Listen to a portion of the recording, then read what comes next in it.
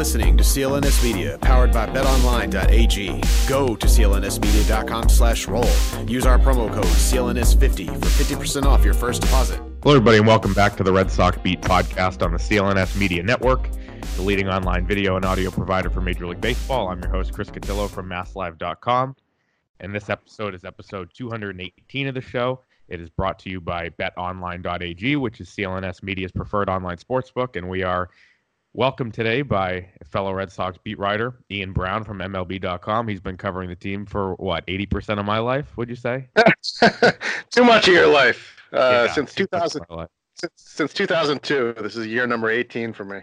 Wow. So there's in that time, obviously he's covered Dustin Pedroia for his whole career. That's kind of the story of what we're going to talk about today, amongst some other things. But I just kind of wanted to get your reaction, Ian, on yesterday. We were both there for Dustin Pedroia. It was not a retirement press conference. We didn't want to say that, but it felt like a quasi-retirement press conference. It was the first time, for all the injuries, all the setbacks that he's had with that knee in the last year, that he decided to acknowledge that this could be it. He might not be able to ever play again, and it was kind of a really interesting admission, and one that I think was it's very tough for him to make yesterday. Yeah, it definitely felt like a retirement press conference to me. And to me, the biggest thing was when Terry Francona was asked about it. Pedroia had gone over to talk to Tito before his press conference. They're very close. They always have been. And when Francona was talking about Pedroia, based on their conversation, he was talking about his career in the past tense. Yep. So to me, that I think Dustin Pedroia was a lot more candid with Francona, telling him, "Look, this is probably the end for me." I think that Pedroia, I asked him directly, "Dustin, do you think you can play again?" And he said, "I'm not sure." For him to say that, this guy who was so adamant all along that he's going to be able to find a way back, he's going to be able to defy the odds, this has just exhausted him. He's been trying to do this for 2 years now, and it seems to me like he can play for a week, and then the knee kind of buckles up on him again. So I think he knows that it's just not going to happen. He figures, let's just wait a few weeks, don't do anything, see if a miracle happens. But other than like a David Wright love fest weekend that happened with the Mets last year, maybe something like that happens for Pedroia. Other than that type of thing, I don't see him playing for the Red Sox again. Yeah, I agree. And obviously, it was it kind of happened quickly based on kind of they were still going with that line that he was going to be back, he was going to get through. He, just kind of recap, obviously played 6 games for the Red Sox this year, came back for the home opener, played 6 games, did not play well in those games, made a couple good plays in the field, but couldn't hit.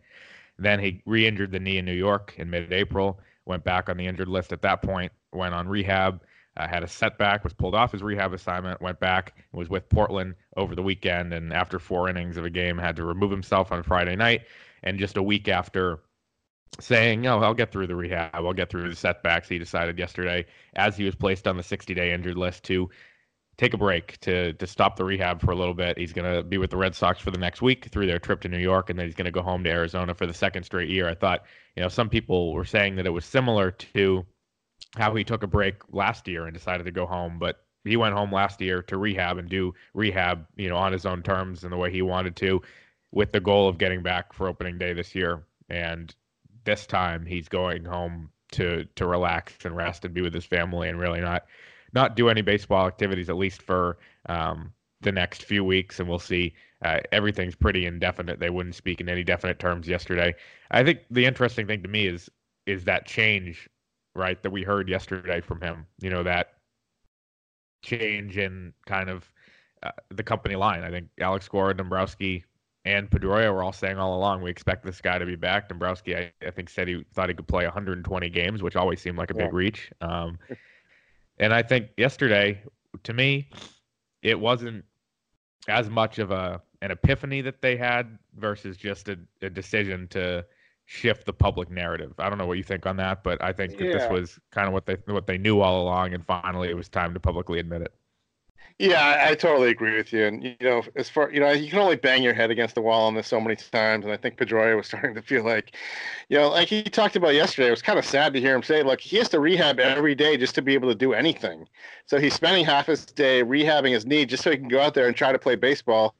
And then he gets out there and is not responding. And this is why, David Ortiz retired in 2016 because he was spending so much time getting treatment on his Achilles just to be able to go out there. Or at least in David's case, he had some payoff. He was going out there and hitting home runs as a DH, obviously a much different thing. He was going out there and hitting home runs once he got out there. For Pedroia, he's doing all this monotonous work in the trainer's room, spending more time than anybody knew, and for no payoff at all. To be able to play minor league baseball, for a week and go like 3 for 20 or whatever, all Right. signals, and just then to just be back to square. I mean, I saw him in the clubhouse yesterday briefly before the press conference, and he was limping then. I mean, I could see it. And I saw that also in the Patriots Day weekend. I remember when he was, Yep. they had DH'd him for a couple of days, and then this was a couple of days before that popping thing in New York. And I remember watching him, and I'm like, this guy can't even walk through the clubhouse. It was kind Mhm. of jarring to watch at the time, and just it's kind of obvious to me that he just wasn't going to be able to do it, and he's tried everything he could, and it's just not happening. So I don't know. It'd be interesting to see how much time he takes before finally coming out and saying, "Look, I'm not going to play baseball anymore." Obviously he has 2 years left on his contract, so whether they shift that to some sort of public service contract with the Red Sox, where he can be a quasi coach instructor, I thought it was funny yesterday when he said kind of motivational speaker, that type of thing. It'd be interesting to see, what Dustin Pedroia does over the life of his contract. Yeah, for sure. And I think people think that there's a way the Red Sox don't have to pay him by either releasing him or whatever, and that it's not happening. They're going to pay the rest of that 3 years, $40 million, including this year. And if he retires, he doesn't get any of it, and that's not going to happen, obviously. So it could be something similar to Prince Fielder, who's been on the 60-day injured list, DL, whatever, with the Rangers after he was medically unable to play a couple years ago. Could be something similar to David Wright. The Red Sox, I don't believe they have insurance on Pedroia's deal.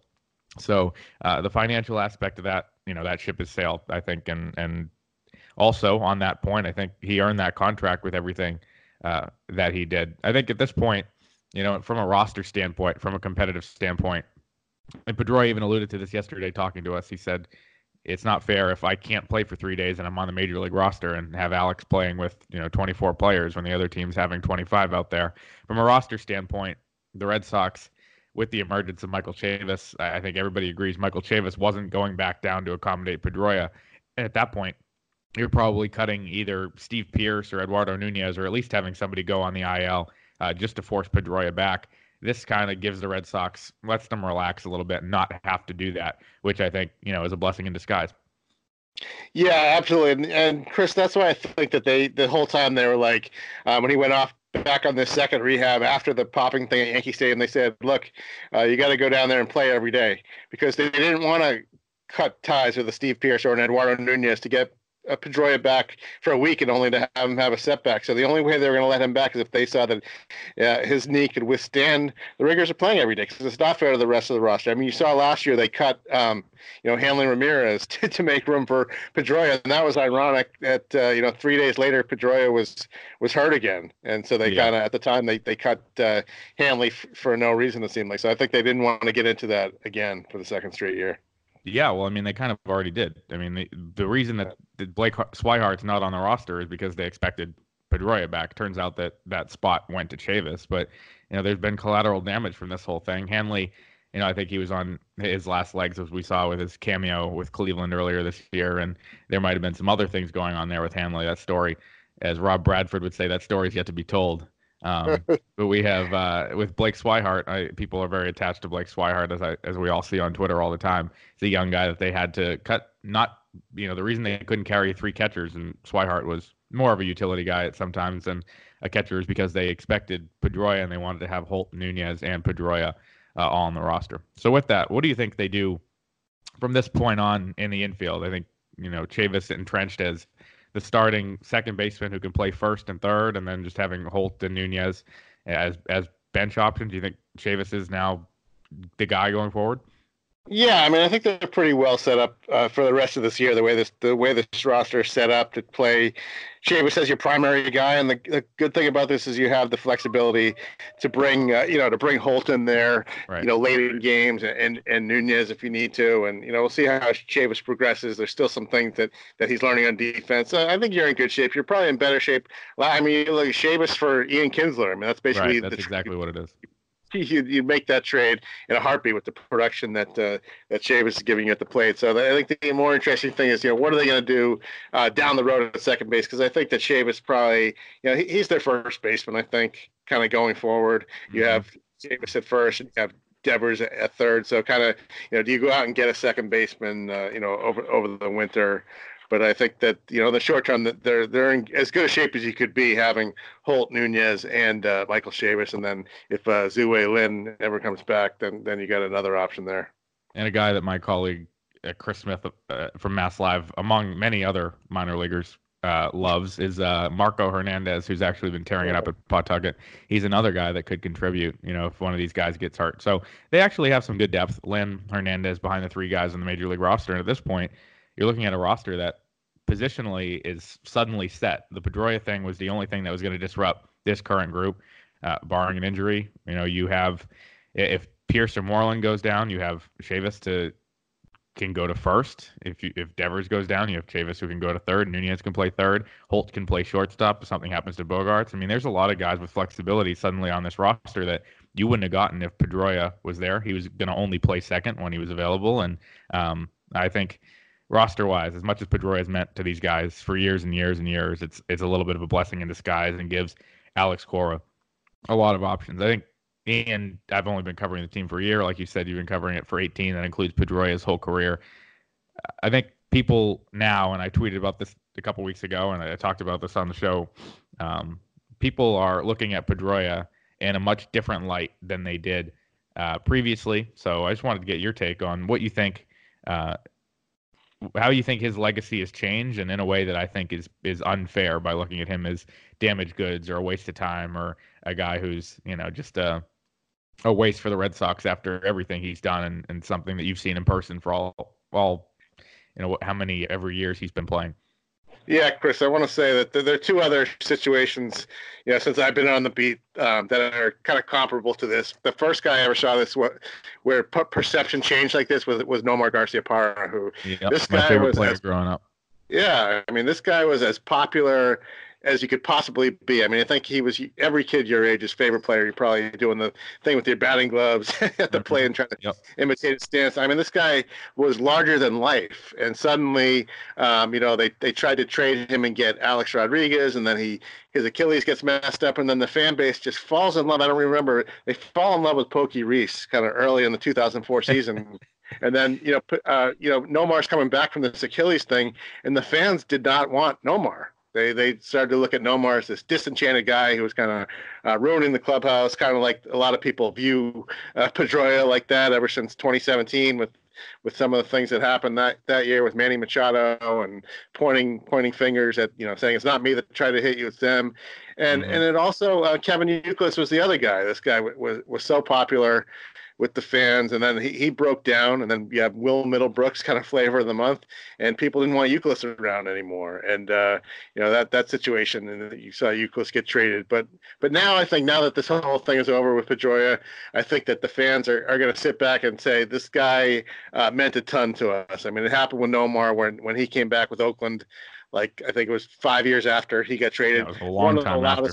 Yeah, one of the loudest ovations I've ever heard a player get, and I'm sure it's going to be the same way with Pedroia. People are going to forget about the stuff that's happening, kind of his diminished skills and the impatience that fans were having with his injuries. And I think for whatever reason, I thought it was kind of unfair how the fans really, and you tweeted about this I think a week or so ago.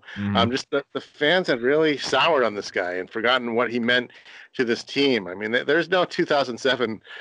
World Championship without Dustin Pedroia. I mean, Rookie of the Year.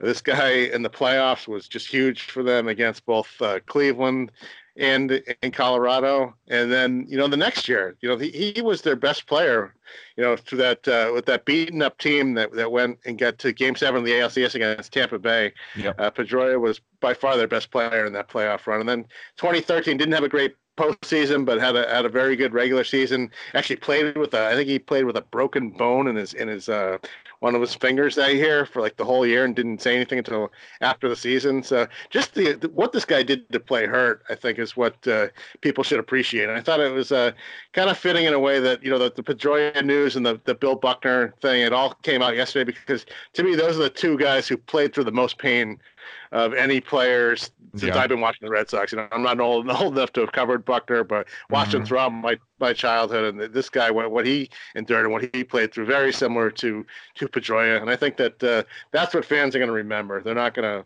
to, the silliness that has gone on really since 2017 with the Matt Barnes thing, and the whether Pedroia cheered when David Price paraded Dennis Eckersley. I mean, that kind of silliness, that's going to wash away now. People are going to remember the great plays this guy made, the big hits this guy had. That's, the thing to me is people hating on him for being hurt and everything. If you look at and think about what he's played through, and obviously more about that and just talked about it a little bit. If you look at what he's played through in his career, it's not a guy that is gonna, this is the name that comes to mind for me is J.D. Drew, that has a blister a day and is pulled out of the lineup before a lot of games and all that kind of stuff. This is a guy who played very hurt at a lot of times during his career. His style of play obviously was one that is going to get you banged up. And I think now that just kind of proves that after everything that he's played through, this must be very, very painful if he can't, get through it. Yeah, Chris, I don't even see a lot of guys who would ever even tried to play through this thing the last couple of years. I think most guys would have just kind of called it a career, and this guy was doing everything he could, because I think nobody felt worried. He probably felt bad that he was earning all this money to kind of not do anything. But like you said, I think that they're not going to try to get out of this contract, because look, they realized what he did and just what he tried to do the last couple of years, and what he played through during 2 championship seasons. 07, he had a broken hamate bone in the Rob Bradford, I remember, broke that story for the Herald back after the 07 World Series, that Pedroia had played in that playoff run with a broken hamate bone, and just the many things that he did for this team to get them where they were, and leadership wise, setting the tone with leadership, kind of lead by example type of thing. I think that you got your money's worth out of this guy.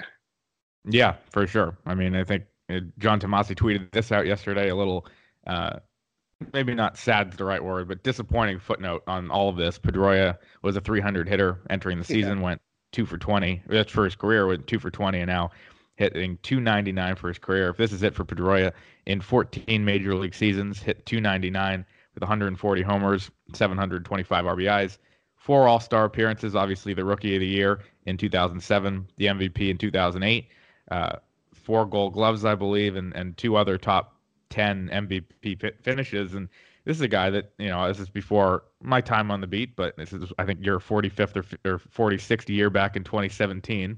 He hit 293 in 105 games, and he hit 318 the year before at age 32. I mean, this is a guy who, as ugly as the injuries have been in the last couple of years, produced when he was on the field last too. Yeah, and that to me was amazing in 2017. He wasn't right that whole year, really. After that, we all remember the Machado play. That was April 21st. I just looked this up yesterday. I think it was April 21st, 2017. He was diminished for the rest of that season. Yep. And to be able to hit 293, play pretty good defense. I remember he made a great play in Texas off like a ball, took a crazy bounce like off a side door or something in Texas. He was running all over the place, Chris. Mm-hmm. And he wasn't right physically. It was sad by the playoffs that year against Houston. He had nothing left, and Alex Cora, as the bench coach for the Astros team, he could see that Pedroia, he was playing on one leg, and it was kind of painful to watch. I remember he made the last out in that series, and he kind of battled, through the at bat against Giles, I think, but you could just see he had nothing, and he just hit a little slow roller to second base to end the series. And it was just sad kind of watching him go out with such diminished tools at that time. And that was really the end, I think, was that, by the end of 2017, the knee was just completely shot. And he tried to have this innovative surgery here that nobody had ever had before. No baseball player had ever had. Him and Stephen Wright are the two that have had it. And it just, it was worth a shot, I guess. I guess that was his only real, he didn't really see any better options. So he gave it a shot and just didn't take, Yeah, I think there's some guys that statistically they drop off, a lot in their last few years, and you see that slow decline. You see a lot of really bad deals happen. Albert Pujols is a good example. There's been some other guys, and with Pedroia, that hasn't happened. There wasn't that full year where he wasn't producing. There was, 2 years of rehab that maybe dragged on too long, but there wasn't that drop, that fall from grace, at least on the field. So Ian, if you want to. I don't know if there's a line on if Pedroia will ever play again.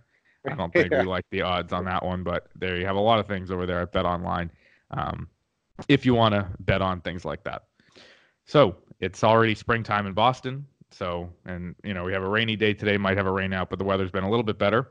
The Red Sox have had an uneven year so far, but you can still get in on the action and bet on them if you want. There's only one place to share in the Red Sox wins by grabbing the odds and allowing the experts at betonline.ag to do the heavy lifting for you. They have sports, they have live betting, virtual casino, anything you want, betonline.ag. That's AG like Attorney General, is CLNS Media's preferred sportsbook online. If you're feeling lucky and you want to support our podcast, go to clnsmedia.com/SoxBeat. That's SOXBEAT. And use the promo code CLNS50, that's CLNS50, for that 50% sign-up bonus. CLNS50 on betonline.ag, which is your online sportsbook experts. So back to the Pedroia talk for a second. Is there any, I think my interactions with him have been limited, obviously, because he wasn't around for a lot of last year. He was there in spring training, but everything we talked about him is knee related, so I don't have a ton of good stories, but I wanted you to share some kind of behind the scenes, if you could, Pedroia memories and moments that you have.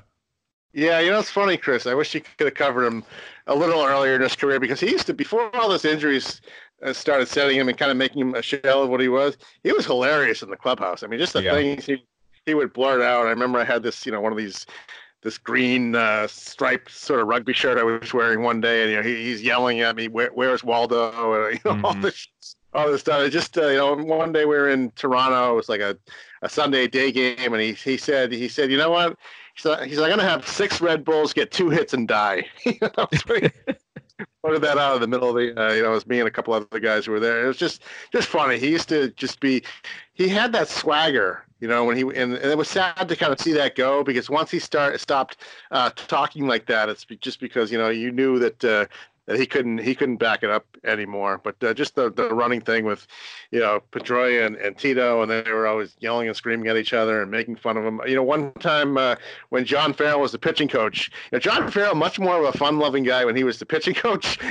He once threw Pedroia in a trash barrel. And this was, I think, 2008 or 2009, somewhere around there. So they used to just have so much fun with this guy, and he just, he just loved to compete, and he knew how good he was, and he knew that when he was on his game, he couldn't be stopped. And the whole laser show thing was pretty funny. I was there that night, and that was actually, he was defending David Ortiz. This was in 2009 or 10. Ortiz was off to one of those terrible starts he had, and Pedroia said, "Oh, remember me in 2007? You guys were all ready to send me back to the minor leagues and play Alex Cora and all this, and then next thing you know, what happened? A laser show." So that was when the whole it was just like this impromptu thing on the Nesson. Nesson had carried it live in the post game. One of those things that kind of took on a life of its own after that. But he was a lot of fun to be around those first 7-8 years until this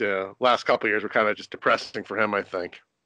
Yeah, and I think Laser Show is a much better nickname than the short-lived Muddy Chicken from whenever that was. That was an intoxicated Josh Beckett came up with that one after a 17 or 18 inning game in the Sunday night game in Tampa in 2011. Yeah, well, I remember that nickname made a Sports Illustrated cover, and that was about it. And then it went back to being the Laser Show, and I think it's a much more fitting nickname. I think, we talk about Pedroia's future because it's probably not going to be on the playing field as he finally acknowledged publicly yesterday. It's going to be probably with the Red Sox in some capacity, whether that's a special assistant, a coach. I don't know if he would, join the full-time coaching staff, but if he does, I think there would be a spot for him on, in a couple years. And I have this theory that I don't think I've discussed on the show that Alex Cora, after 2 or 3 years, is going to assemble his all-star coaching staff of all the guys that he talks about all the time. I think Pedroia will have a spot on that alongside bench coach Joey Cora, hitting coach Alex Cintron, Carlos Beltran will be in the mix. I'm fully convinced that these guys that he brings up all the time will be in there. And if Pedroia wants a spot, I think one is his, right? I totally agree with you, Chris. And to me, it's interesting. Would Pedroia ever manage? And I don't think this is something he would do for a while. And you haven't seen that many great players become managers, but he's such a baseball junkie. And you look at two of his best friends in the game really are Terry Francona and Alex Cora. So You wonder, he kind of speaks that language, and he just loves being around. He knows the game so well. So I wonder if he ever would become a manager. I think he's going to watch his kids grow up, Chris. So I don't think that he's going to. I think he's going to use this downtime to really just have fun with his kids. Watch his kids play Little League. See them go through all the things he went through. But I think once they get older. He's 35 years old. So I'm talking, yeah. I mean, 10 years. People look at him like he's 50 or 55 at this point. Yeah.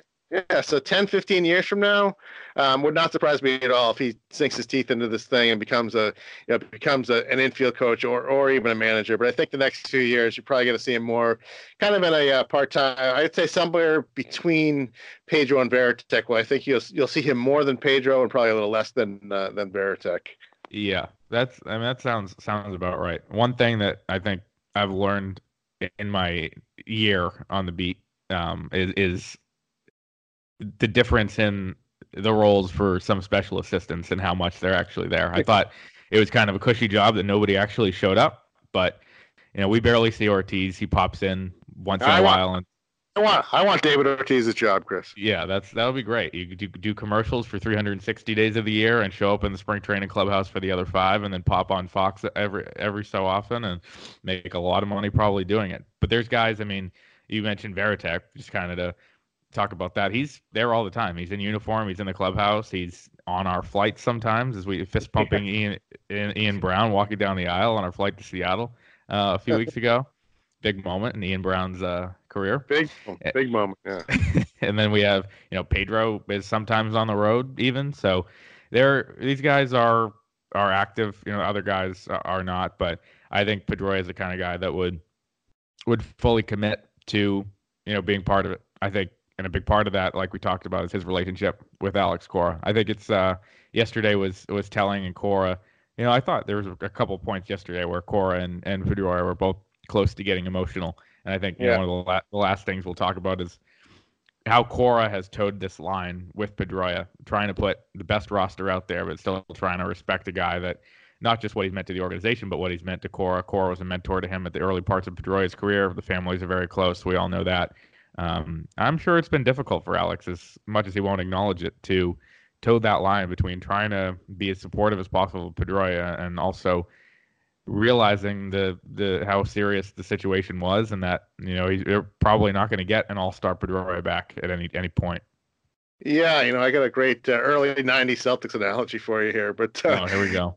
Yeah, but no, Kevin McHale's last couple of years, he was playing for Chris Ford, who was his former teammate and very, very good friend, and Kevin's skills were diminishing. He was kind of injured a lot, like Pedroia, and there was some friction there between McHale and Ford because Ford wasn't playing McHale as much. McHale didn't realize how much his skills were kind of going down, and it got uncomfortable between the two of them.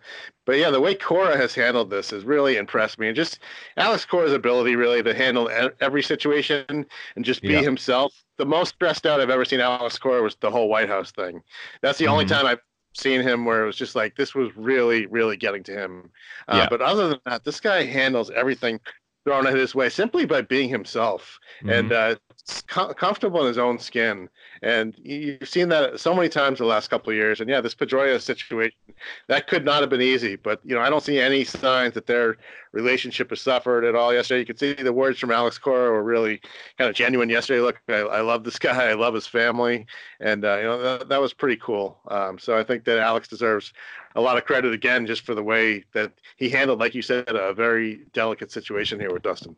And Dombrowski deserves some credit as well, for as much as that comment about playing 120 games was either a bold-faced lie or just him drinking the Pedroia Kool-Aid at that point. I think he said yesterday, he used a phrase that I would never use in my life by calling himself a Johnny-come-lately to the Red Sox organization compared to those guys. A very Dave Dombrowski type thing to say, which is funny. But he called himself that. But for him to kind of recognize what Pedroia's meant to the Red Sox, still give him a chance, even if it, kind of hamstrings his roster in a way. I think it's been cool to see the organization, the decision makers, respect Pedroia enough to give him a chance. Multiple chances, actually, a lot of chances. Those didn't work out, and now we have a guy who is most likely retired. So I think that's a lot of Pedroia talk. I'm glad that we were able to devote a whole episode to a guy who deserves a lot, and he's meant a lot to the organization. And I think, like I said, fans, if you're listening, be nicer to him. Maybe you will be now that the long and winding rehab road is probably officially over. So that's episode 218 of the podcast. Thank you, Ian Browne, and we will see you at Fenway soon. Thanks for having me on, Chris.